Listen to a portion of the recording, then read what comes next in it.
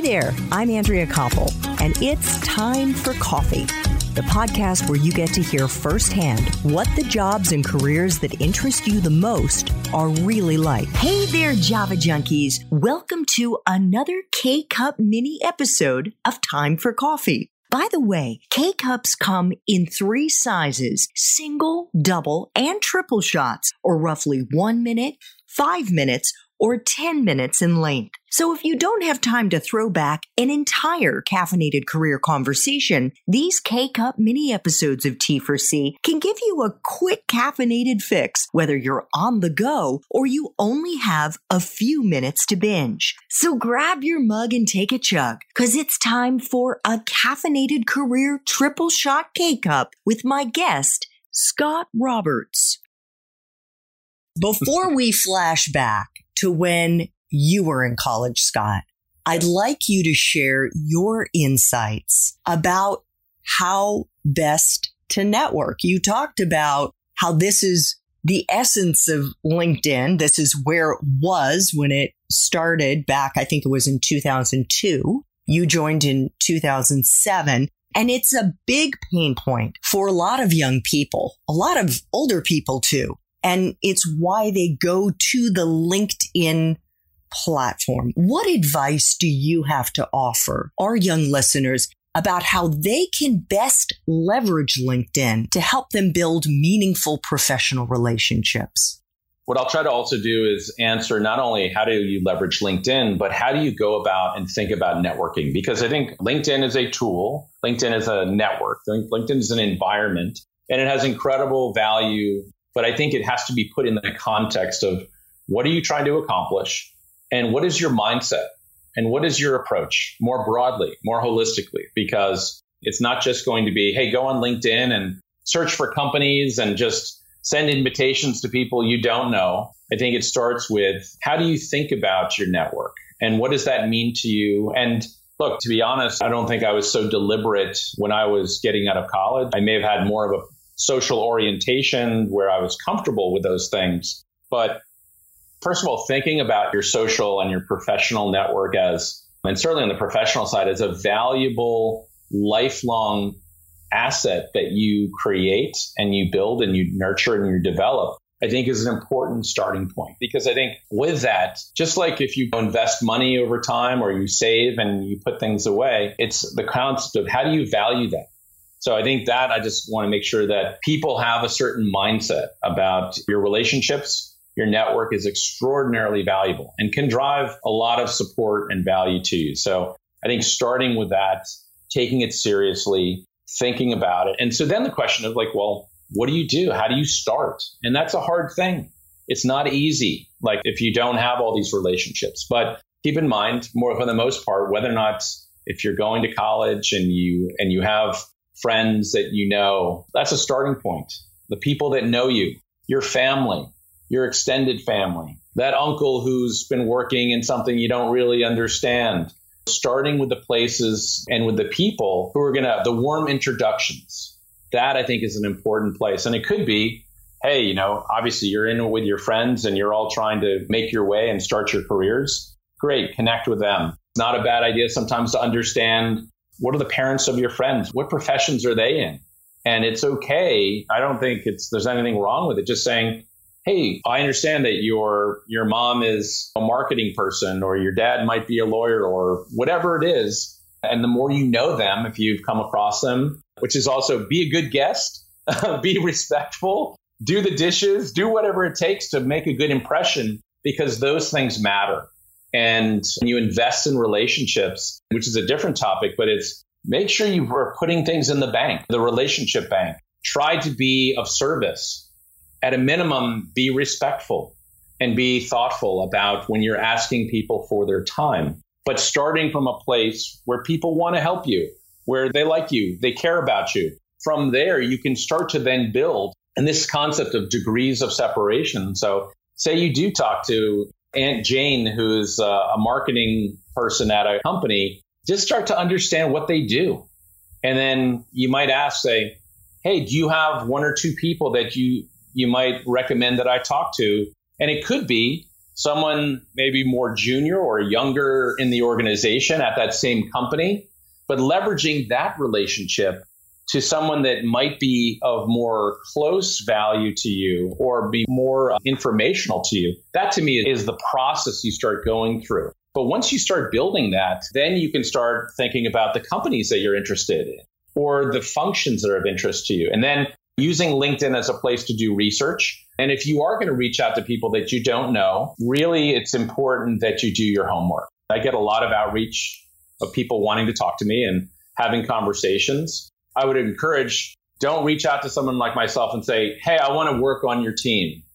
That's a little forward, a little presumptuous. But if you say, hey, this is who I am, or I listened to your podcast, or I saw this article that you wrote, or I see that you're involved in these companies, that to me sends a message that you're actually being thoughtful, that you're actually not just doing something that's easy, you're actually putting your time into. And I do my best to accommodate different people, whether or not it's giving them 15 minutes of quick conversation, because I try to pay it forward or give back. But like anything else, or maybe not like classes all the time, you may fail more than you're going to succeed. If you reach out to 10 people, you may get 2 or 3 people, depending on who you're going after or what the temperature of that connection is. You may get a low hit rate of people willing to do that. But you know what? Focus on the 2 or 3 that you get and celebrate those. Don't let the other ones hurt your confidence or be demotivating. Just realize this is hard stuff. And over time, it gets easier. And then also, and this is, I think, there's a concept of reverse mentoring, which is a bit of a different concept, but it's like you have something to offer. As a young professional, as a former student, depending upon who you're talking to, you might be talking to someone like myself who's working at a company that's trying to make meaningful products and offerings to students as well. You can give your opinion about what you think about our product, or if you're talking to someone and their product, you can, get feedback or give feedback with those people. And so showing up and always trying to think about what can you offer in that conversation is, I think, something that is an important concept to keep in mind over time. Because again, it's how do you feed your network? How do you feed those relationships with value? Not just showing up saying, please help me, or I need a job. And that, I think, is sometimes, it's inevitable sometimes, because I think that trying to get your start, you may not feel like you have as much to give. But keep in mind, I think you do have a lot more than you think to give. Oh, fantastic. And I think Scott is giving you a master class right now in how to build a truly authentic, valuable network. And it involves approaching your relationship building through LinkedIn or in the analog fashion by doing your homework. Think about how you go into an exam. You don't just show up. You've studied. You've read the textbooks. You've maybe done some additional reading and went to office hours and talked to the professor. That's the way you need to approach reaching out to someone like Scott. You want to make sure that it's going to be a fit and that you're demonstrating to him that it is going to be worth his accepting your ask, that you have read his articles on LinkedIn, that you have looked at some of the companies, many companies that he's invested in. Do you use any of those products? What feedback can you give him on any of those products, whether it's on LinkedIn or whether it's any of the other startups that he's invested in? Scott, one other thing very quickly before we flash back to when you were in college, and this relates very much to the way that somebody curates a network. And it's something I know that you've given a lot of thought to, and that is how our young listeners should approach managing their own professional brand. What advice do you have for them as to how to do that well?